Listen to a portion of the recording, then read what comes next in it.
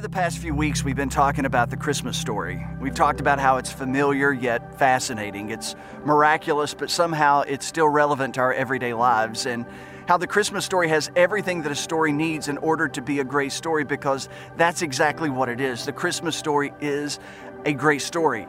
You may believe it's a true story, or you may not believe it's a true story, but as I've said, either way, I think you have to admit it is a great story. It's a story that's recorded in the opening pages of the New Testament. Matthew writes about it, and specifically, Luke writes about it. And as this story that we call the Christmas story, as it opens up in the New Testament, it's really important for all of us to know that the Christmas story doesn't begin in the New Testament. It actually begins in the Old Testament. And the story of Christmas actually begins with a promise. It begins with a promise that God made to Abraham, who's regarded as the father of faith, the father of the Jewish nation. God made Abraham a promise in Genesis chapter 12. He said, Abraham, I'm going to make your name great. And I'm going to make your name great because one day, one of your descendants is going to be born. And through that descendant, the whole world is going to be blessed. Now imagine how unthinkable that promise must have seemed to Abraham, how improbable, impossible that promise sounded to Abraham, that one day, one of his future sons, one of his future descendants would in some way bless the entire world. And from that moment, the moment that God made that promise to Abraham, the Old Testament is the record of Abraham's descendants waiting on God to keep that promise. God promised Abraham that he would have a son. God promised Abraham that one day he would father a family that would become a nation, that would become a kingdom, and that kingdom would give birth to a king that would bless the entire world, that would rule over the entire world. And from the moment that God made that promise to Abraham in Genesis chapter 12, and from the moment that God reiterated that promise to King David in 2 Samuel chapter 7, it is the story of God's people. The Old Testament is the story of God's people waiting on God to keep what seemed like an improbable, impossible promise. It was the story of God's people trying to cling to faith, because as they clung to faith, that became their hope. A hope for a brighter tomorrow, a hope for a day when peace would come, when righteousness would rule over the entire world in a way that the world had never seen before. And really, in all the stories that we read about in the Old Testament, that is the story. It is the story of God making a promise, and it is the story of God's people fighting to believe, doing all they can to believe that one day God would indeed keep that promise. So as the New Testament ends, that promise has not been kept. Matter of fact, that promise as the Old Testament ended, that promise that God made Abraham and David, it never seemed more impossible, because the nation of Israel had become the punching bag of the nations. They'd been ransacked by Babylon, and then Babylon gave way to Persia, and Persia gave way to the Greeks. And then as we open up the pages of the New Testament, there's a new empire that is controlling Israel. There's a new empire that has defeated the seemingly hopes of the people of Israel, and it's the empire of Rome. And all through the 400 years between the Old Testament and the New Testament, not only had Israel become the punching bag of the nations, but God was seemingly nowhere to be found. God had gone silent. There had been no miracles in 500 years, and God had not spoken in 400 years. So as we open up the pages in the New Testament, there is a small group of people clinging to faith. There is a small group of people, a remnant of people, trying to believe the best they can that one day God will keep the promise that He made to Abraham. God will keep the promise that He made to David, and God will keep the promise that He made through the prophets down through the generations. So when we open up the Gospel of Luke, many people have walked away from faith. Many people had given up the notion that God would ever keep that promise.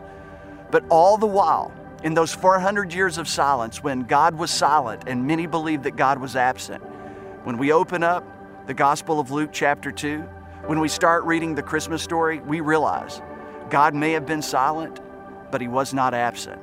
And when it seemed like God was doing nothing at all, God was up to something big. And this is how Luke begins the Christmas story. In those days, Caesar Augustus issued a decree that a census should be taken of the entire Roman world. This was the first census that took place while Cyrenius was governor of Syria, and everyone went to their own town to register. So Joseph went up from the town of Nazareth in Galilee to Judea, to Bethlehem, the town of David, because he belonged to the house and the line of David. He went there to register with Mary, who was pledged to be married to him and was expecting a child. And while they were there, the time came for the baby to be born. And she gave birth to her firstborn, a son. She wrapped him in clothes and placed him in a manger because there was no guest room available for them. Luke begins the Christmas story, showing us what was going on in world history. He introduces us to Caesar Augustus. He introduces us to Cyrenius as a way of reminding us that when God is silent, God is not absent. And God is working, even in the shadows and even in the darkness. God is working to bring about everything that needs to be brought about in order for Him to keep His promises. God had made a promise to Abraham. God had made a promise to David. And even though the Old Testament ends on a note of disappointment, a group of people disappointed that God had yet to keep His promise, God was moving and God was working. God was sovereign and God was providential. As Daniel said, He was raising up kings and He was taking others down. He was setting up the kingdoms of this world to bring about the birth of the King of all kings. God, like a checkerboard, was moving the pieces around to prepare the world for Christmas. God was very much involved in the affairs of men. God was very much involved in the details of people's lives. Because as God moved all things according to the purposes of His own will, as God moved the world closer to Christmas, it didn't seem like God was moving the world closer to Christmas. For the nation of Israel, it seemed like all hell had broken loose, and it seemed like nothing was getting better. But as the Apostle Paul would say in Galatians chapter 4, verse 4, when the fullness of time had come, God sent forth His Son. And this is what the Christmas story means for you and me. It means that God is in control. God is providential. God is sovereign. And even though God may at times seem silent, God is not absent. God is not absent in your life, and God is not absent in my life. God is there in the shadows of your life and mine. He is working in the details. He is working through the details. And as Paul said in the book of Ephesians, He is working all things out according to the purpose of His own will. God is there. He's active. He's in our world. He's in your life. He's in my life. And He's moving the world closer to where He wants to take us, closer to the fulfillment of all of His promises. And the Christmas story reminds us that every promise God makes, God keeps. It reminds us that God is in control. It reminds us that God can be trusted. And it reminds us that God can be trusted to be in control. And so here's what that means for you personally. It means that your life and my life, that there's nothing beyond God's providential and sovereign control. It means that nothing that's happened in your life is outside of an explanation. Everything has come from God's hand, or everything has come through God's hand. It means that one day when you tell the story of your life, you will tell the story of your life looking back, and you will see the providential, gracious hand of God at work in your life, and you'll be able to tell the story of your life. That even in the darkest moments, even in the hardest moments, even in the most painful moments, God was there and He was working things out for your good and for His glory. And that's what we're reminded of at Christmas, that God is in control. God can be trusted. And God can be trusted to be in control. And one day, when we tell our stories, when we tell the messy stories of our life, we will be able to look back and see how a sovereign hand was there in the midst of the good and in the midst of the bad. And when we tell our stories, and one day we will tell the story of how everything was turned for our good. And it was there all along for His glory.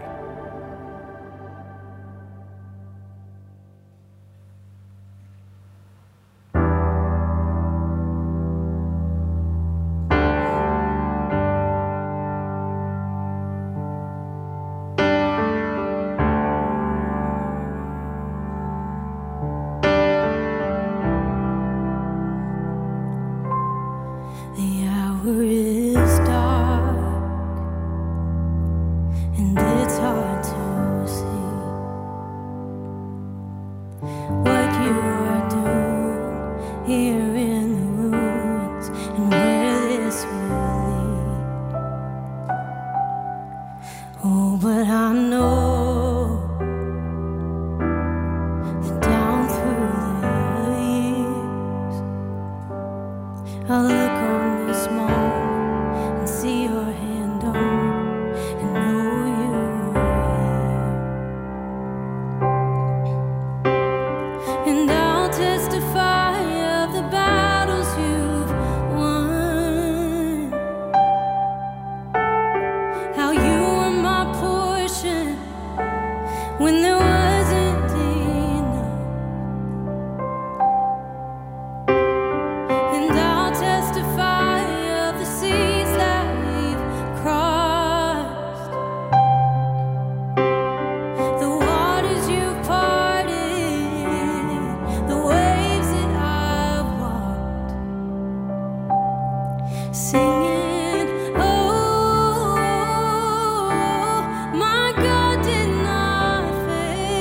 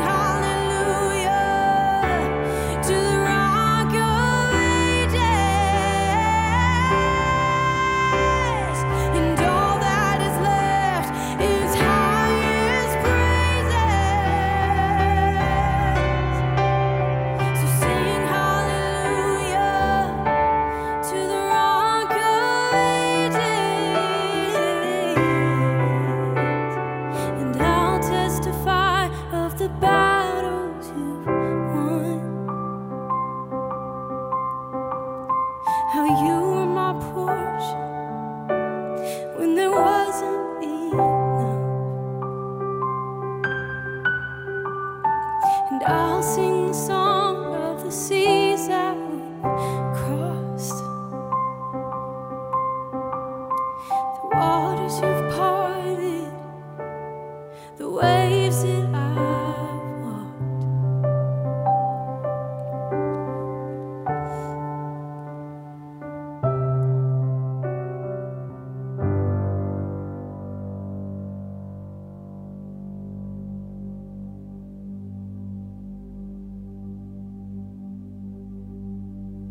On the night that Jesus was born, Luke begins to take our focus away from Joseph and Mary and the baby Jesus in the manger in Bethlehem, and he takes our focus out on the dark hills of Judea, where he's going to introduce us to a most unexpected part of the Christmas story. And we find this in Luke chapter 2, and we pick it up in verse 8. Luke says, "And there were shepherds living out in the fields nearby, keeping watch over their flocks at night, when an angel of the Lord appeared to them, and the glory of the Lord shone around them, and they were terrified. But the angel said to them, 'Do not be afraid. I bring you good news that will cause great joy for all the people. Today in the town of David a Savior has been born to you. He is the Messiah. He is the Lord. This will be a sign to you. You will find a baby wrapped in clothes and lying in a manger.'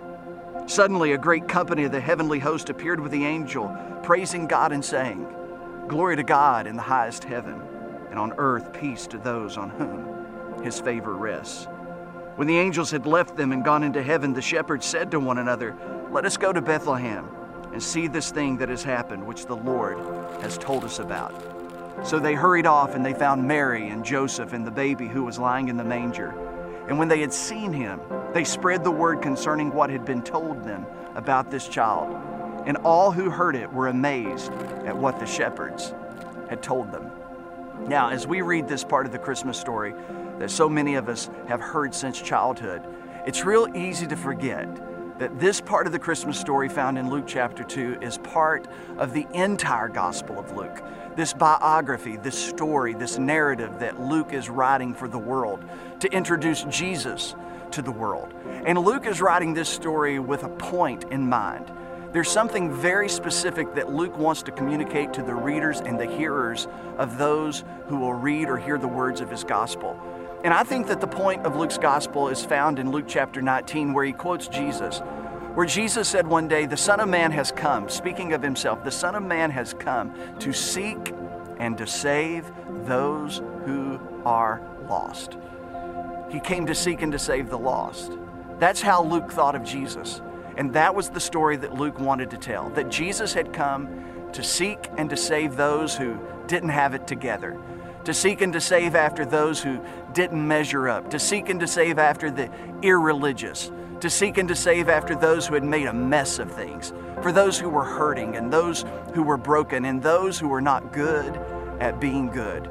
That was the story that Luke wanted to tell, because all throughout the Gospel of Luke, we find stories of misfits and outsiders coming to Jesus. And what does Jesus do?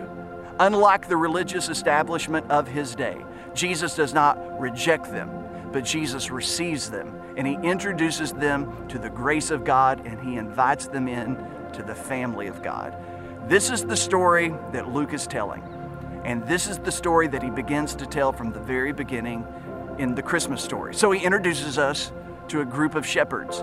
Now, when we think about shepherds, we think, oh, how great to be able to take care of animals, to be out there and to look over the sheep and to feed the sheep and to protect the sheep. But shepherds in the first century, shepherds in Palestine, it was not a profession which was celebrated, at least by the religious establishment, because the religious establishment had excommunicated shepherds.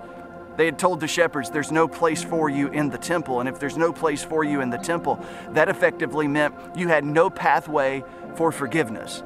Shepherds in these days that Luke is writing about, these were the misfits of those days. These were the outsiders of the day. This was the group of people who had been told all of their life by religion, God has no place for someone like you. So they had been beaten up and left for dead by religion. Religion had told them, you're unloved, you're unwanted, you're unholy, you're uninvited. And so it's no coincidence that as Luke tells the story of Christmas, the very first people that hear the announcement of the birth of the baby Jesus, the Savior of the world, the Son of God. It's not the scholars in Alexandria. It's not the high priest in Jerusalem. It's not the Senate or Caesar in Rome. It's a group of misfits, outsiders, excommunicated group of shepherds that hears the story that a Savior has been born. And I think that's why the angel must have been so passionate and excited that night to show up on the dark hills of Judea to announce to a group of shepherds that the light has come into the world, because a Savior has been born to you this night in the city of David, the Messiah, the Lord, the Savior of the world. The angel spoke to the shepherds that night and said, I bring you good news that causes great joy. And then here was the key part. This was the point that Luke was going to make for the rest of his gospel. For all the people. No exemptions, no exceptions, nobody's disqualified. Everybody is invited into the grace of God to have a seat at the table as a part of the family of God. And so Luke says, good news, great joy for all the people. And that is the story of Christmas. The story of Christmas is that light has come into a dark world. And for a group of people who don't measure up, and for a group of people who aren't good at being good, and for a group of people like me and like you who often and most always make a mess of things, a Savior has come. And that is good news. The good news is God loves you. And God loves you just the way you are. God loves you no matter what you've done. God loves you no matter what you're doing. And God loves you no matter what you will do.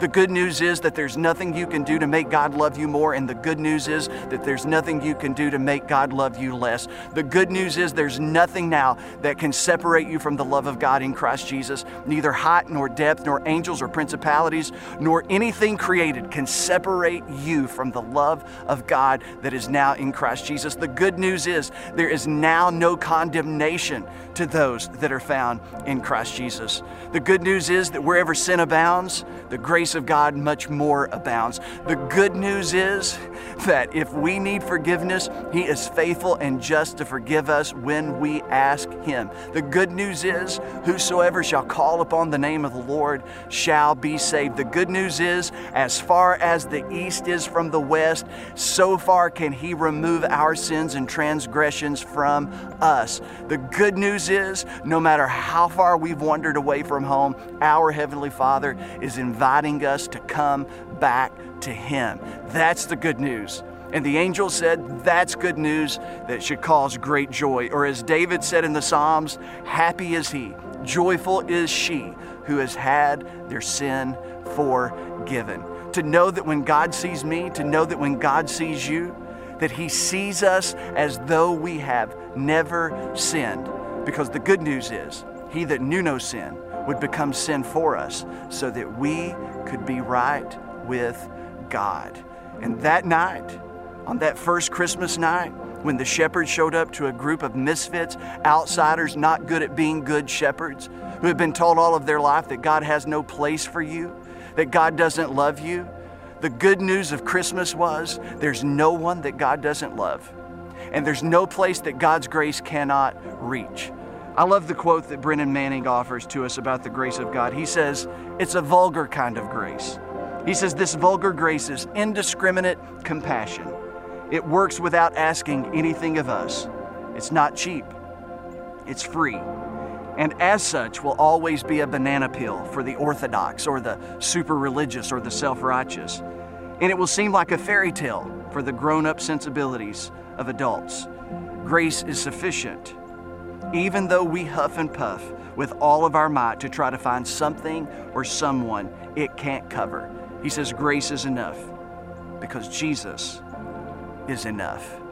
And that really is the good news of Christmas, that the grace of God has come near, that those who are far off can be brought near because God, when we couldn't get to Him, He came to us. And He extends to us the grace of God. And He invites us all into the family of God. No matter who you are and no matter what you've done, you're invited in.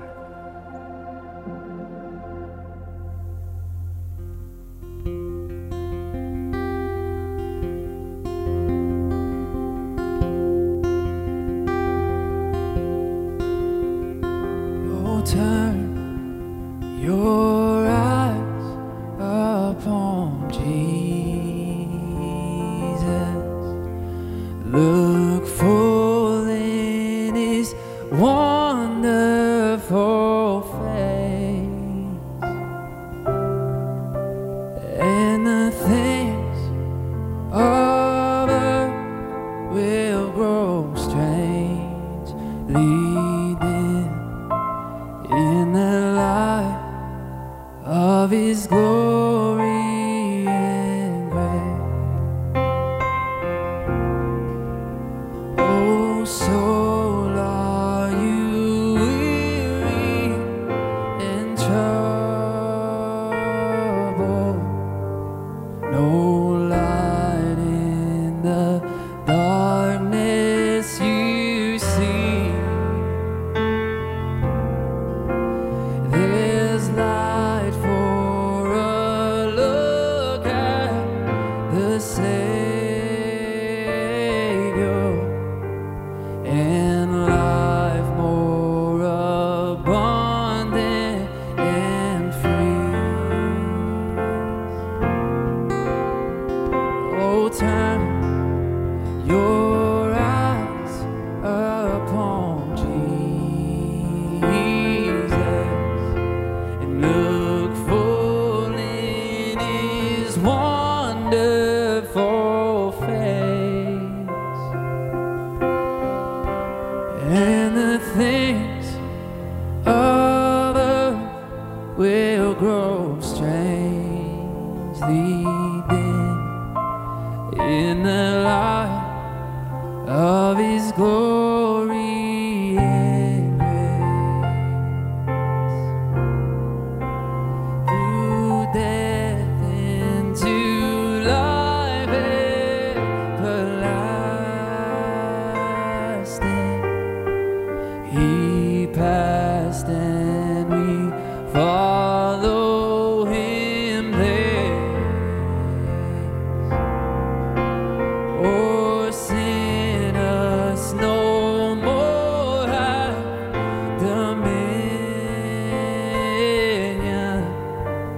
for more than conquerors we are. So turn your eyes upon Jesus and look full in His wonderful face, and the things of earth will grow strangely dim in the light of His glory and grace. Oh yes, oh turn your eyes upon Jesus, look full in His wonderful face, and the things of earth will grow strangely dim in the light of His glory and grace. And all the things and the things of earth will grow strangely dim in the light of His glory and grace.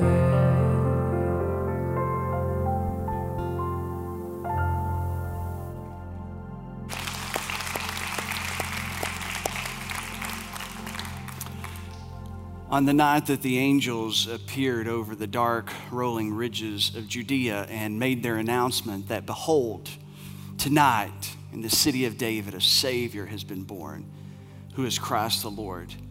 Not only did their message and not only did their announcement disturb a small group of shepherds who were out in the fields taking care of their flock at night, but in time their message and their announcement and the implication of their announcement would unsettle an entire religious establishment and dismantle an entire empire.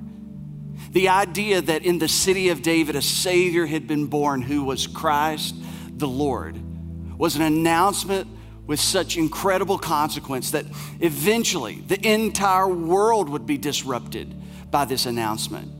And in time, ultimately, the entire universe would feel the wake of that night's event. Because that evening, there among the wrinkled hills of Bethlehem, when most of the world wasn't looking, and when most of the world wasn't even paying attention enough to notice, in the cold and in the dark, something was heard. And it was the sound of a baby's cry. But it was more than a baby's cry.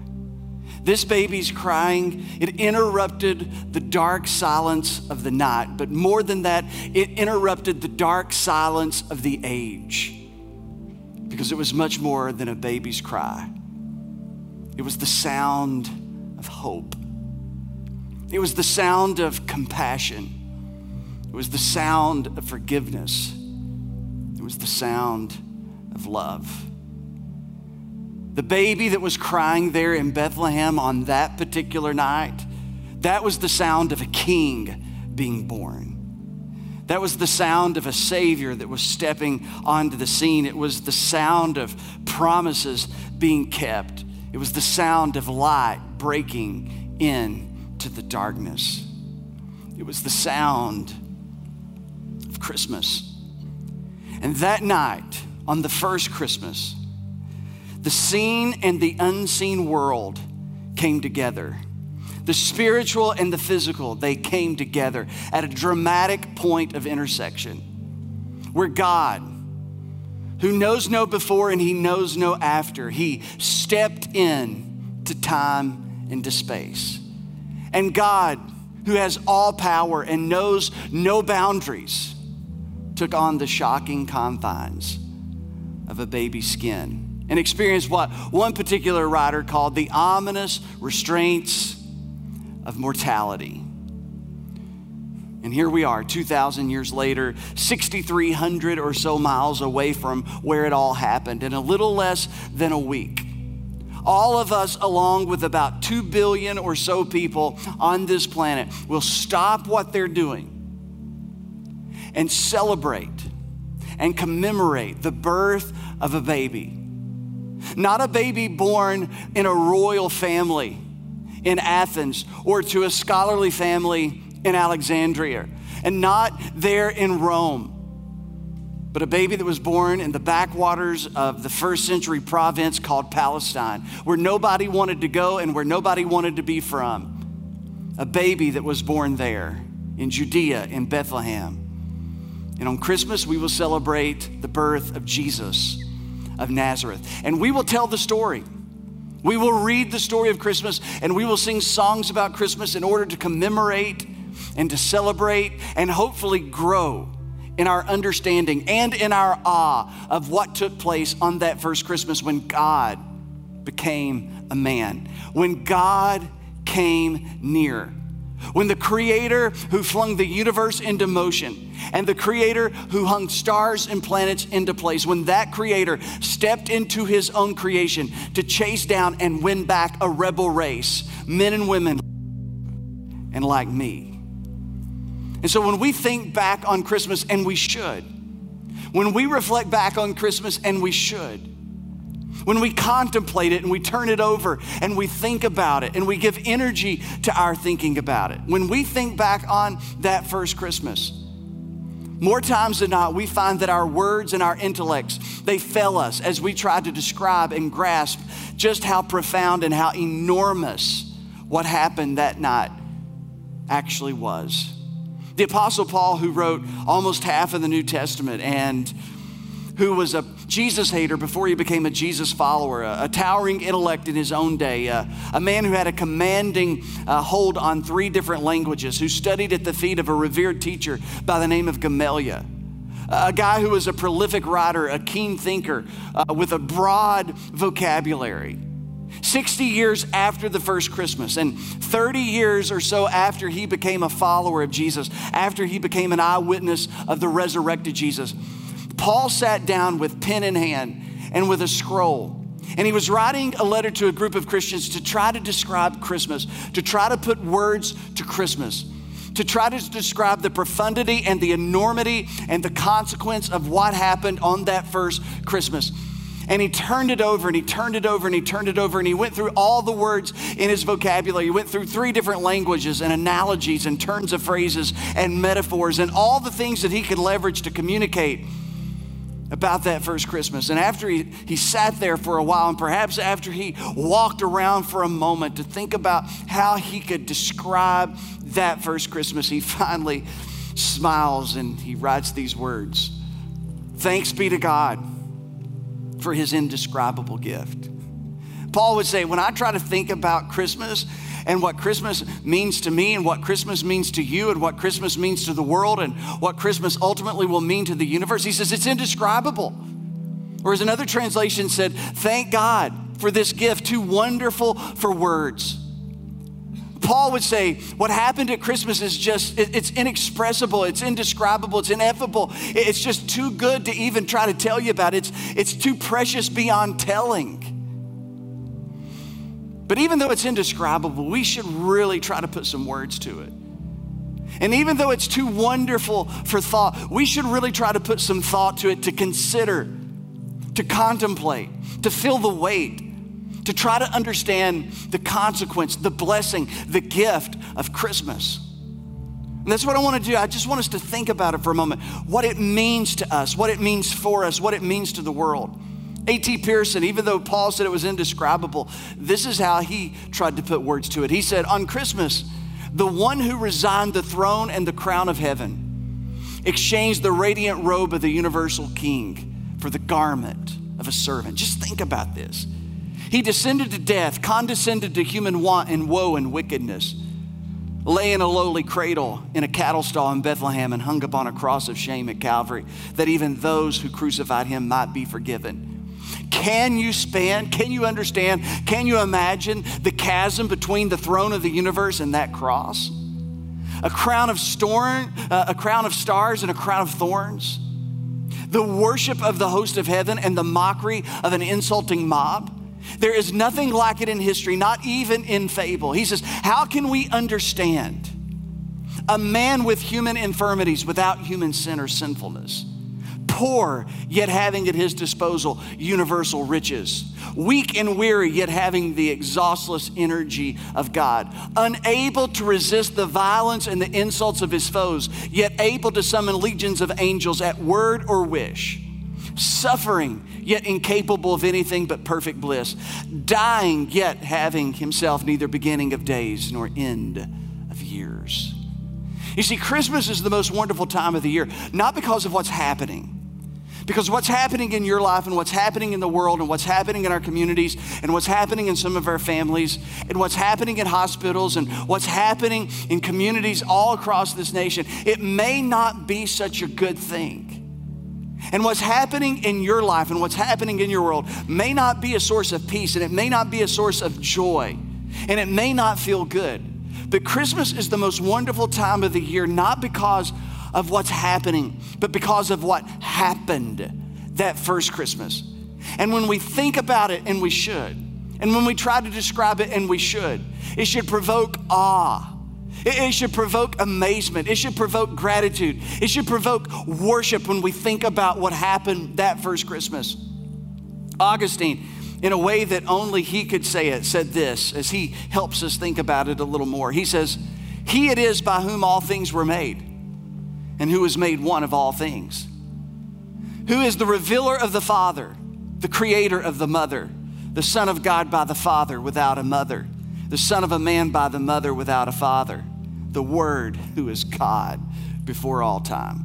The Word made flesh at a fitting time, the maker of the sun made under the sun, ordering all the ages from the bosom of the Father, hallowing a day of today from the womb of the mother, remaining in the former, coming forth from the latter, author of heaven and the earth, sprung under the heaven out of the earth, unutterable, wise in his wisdom, a babe without utterance, filling the world, lying in a manger. You see, at Christmas, one of the things that should cause us amazement is that God found a way to come near without provoking us to fear. God found a way of coming near without causing us to fear. When Adam and Eve were in the Garden of Eden, they walked and they talked with God, it says, in the cool of the day. When they sinned and failed, they ran away from God in fear. When the nation of Israel, when they met with God at Sinai, and Moses was up there speaking with God, and there was lightnings and thunderings, it says the whole nation experienced fear. When Moses encountered God in the burning bush, there was a sense of fear. The nation of Israel had compartmentalized God to this place called the holiest of holies in the tabernacle and the temple. And God was unapproachable. God was so holy. God was so incredibly powerful. He was unapproachable except for one time of the year by one person, the high priest. And so the nation of Israel had this incredible fear of God, so much so that they were not only afraid to speak his name, but they were afraid to even spell or write down his name. But yet at Christmas, God made a surprise visit. He made a surprise appearance in the most humble of fashion, in a way that would not provoke fear, but in a way that would seem approachable and humble. He came to us in the form of a baby. Someone said that in eternity, Jesus rested at the bosom of the Father without a mother. In time, Jesus rested on the bosom of a mother without an earthly father. God, who in Eden's garden took from the body of a man a motherless woman, in Bethlehem's barn brought a fatherless man from the body of a woman. Jesus, who was the Ancient of Days, became the Infant of Days. He was born older than his mother, but the same age of his father. The God of eternity, clothed in honor and majesty, and was wrapped in swaddling clothes. He who made man was made in the likeness of men, and he who created the angels was made a little lower than the angels. He who said before Abraham was, I am, was born 2,000 years after Abraham died. He who was Abraham's seed was Abraham's Savior, and he who was David's son was David's Lord. At Christmas, it was Emmanuel. It was God with us. It was the God who called Abraham out of Ur that was born in Bethlehem. It was the cloud by day and the fire by night, the presence of God that led Israel through the wilderness for 40 years, which was born in Bethlehem that night. It was the voice out of the burning bush that spoke to Moses on the backside of the Midian desert that was born in Bethlehem that night. It was the captain of the Lord's host that met Joshua there on the banks of the Jordan River before they would go in to conquest the land. That's who was born in Bethlehem that night. God had come near. God had made a visitation. And John, who was a follower of Jesus, summed it up this way and said, in the beginning was the Word, and the Word was with God, and the Word was God. But on Christmas, the Word, or God, became flesh and made his dwelling among us. And we have seen his glory, the glory of the one and only Son who came from the Father, full of grace and truth. That the God of the Old Testament, this God that existed in the shadows and the murkiness of the darkness, that no one could really sketch out his face and no one could aptly describe exactly what he was like. He came near. He was born among us. He dwelled among us, John said, and we beheld the glory of God. We saw his glory in the fact that he had grace and truth, not a balance of the two, but full measure of both. He never compromised truth and he never put a condition on grace. And when he did so, we saw the glory of God. It was the truth of God that says, I know who you are. It was the truth of God that says, I know everything about you, every thought, every deed, every desire. But it's the grace of God who says, there's no need for you to hide, and there's no need for you to pretend, and there's no need for you to be afraid. Even though I know you, I love you just as you are. It is the truth of God that says we're guilty, but it is also the grace of God which declares that we are forgiven. And John says, this is the glory that we beheld that was made possible because of Christmas. He goes on, he says, no one has ever seen God but the one and only Son, who is himself God and is in closest relationship with the Father, has made him known. In other words, Jesus pulled back the curtain and let us discover what God was truly like. In other words, if you want to know, John says, what God is like, then look at Jesus, because God has come near.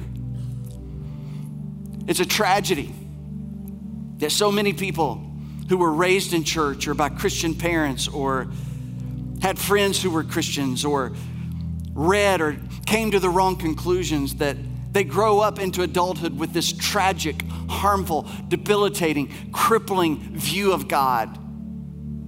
And all through their life, they carry the baggage of guilt and shame and fear because there is this misunderstanding of God, because once upon a time there was this misrepresentation of God.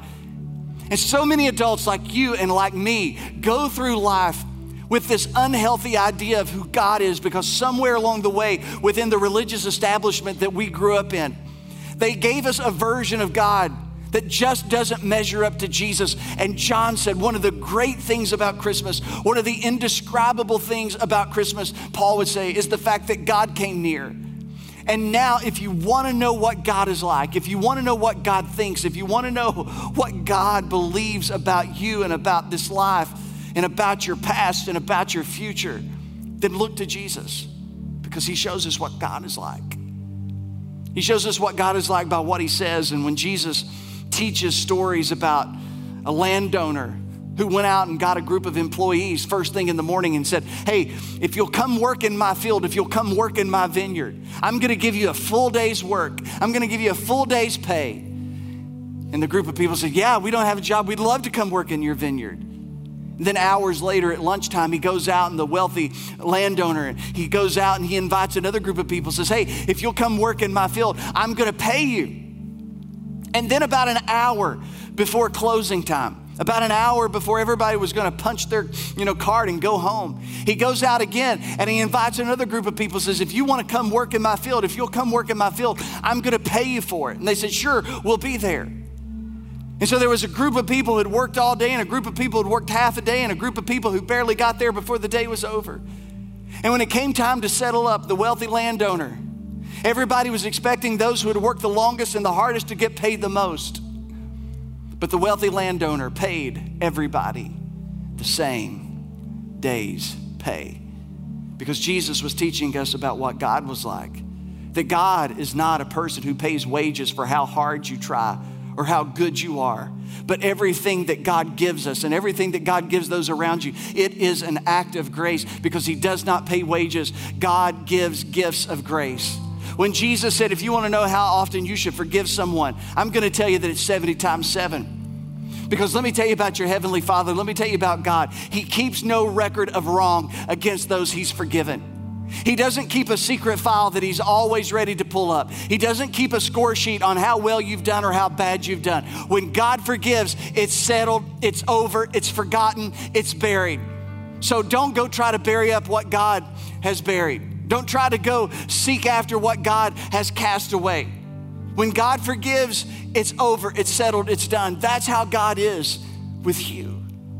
Jesus told stories and made outcasts and enemies the heroes of the story, because he wanted us to know he doesn't see people the way we see people. He doesn't think about people the way that we think about people.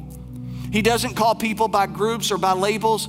He doesn't love people in groups or by labels. He loves people as individuals. Jesus said, God is like a shepherd who has 99 good, healthy sheep. But one was a troublemaker, one was a rebel, one got into trouble, one didn't listen, but the shepherd left the 99 to go bring back the one back into the fold. He said, that's what God's like. And when you're that one shepherd, when you're that one sheep that wanders away, that's what God is willing to do for you. He will leave everything else, drop everything else to come after you. He's like a father who had a rebellious son who goes off, spends all of his inheritance until he literally ends up in the hog pen of life. And when he gets to the bottom and when he has no place to go, he goes back home and he finds a father with his arms open wide who welcomes him back into the family, because Jesus said that's what God is like. He taught us what God was like by what he said, but he also taught us what God was like by what he did. He sat with lepers. He touched them. He dined with tax collectors. He was known as a friend of sinners, or as Brennan Manning said, he's the only God that man has ever heard of who loves sinners. He wept at the tomb of a friend because he's a man of sorrows, acquainted with our grief. He knows what it's like to hurt and to grieve. When he saw sinners, he was moved with compassion, not anger. But in the ultimate act to show us what God was like, Jesus, that baby that was born in a manger, who had grown up and was introduced to the world as the Lamb of God that had come to take away the sins of the world, the miracle worker from Galilee, was hung on a cross to show you and to show me how God feels about you and about me. Jesus went to the cross to demonstrate once and for all and to prove to you once and for all, to give you all the proof, to give me all the proof that we should ever need to know that God loves us no matter what. No matter who you are, no matter what you've done, God loves you. That you should never spend a moment of your life ever questioning whether God loves you. Don't ever pull aside into the corner of your dark world and wonder, have you expanded? Have you exhausted God's grace? Have you gone too far, stepped off the edge, and now God's through with you? God's washed his hands of you. Don't ever do that, God would say. Because Jesus went to the cross to prove once and for all just how much he loves you. And on the cross, he was showing you how far grace will go. On the cross, he was showing you how far love would go for you. And then they took him down and buried him. But on the third day, he was raised from the dead. You see, Christmas is a great story, but it's only a part of the story.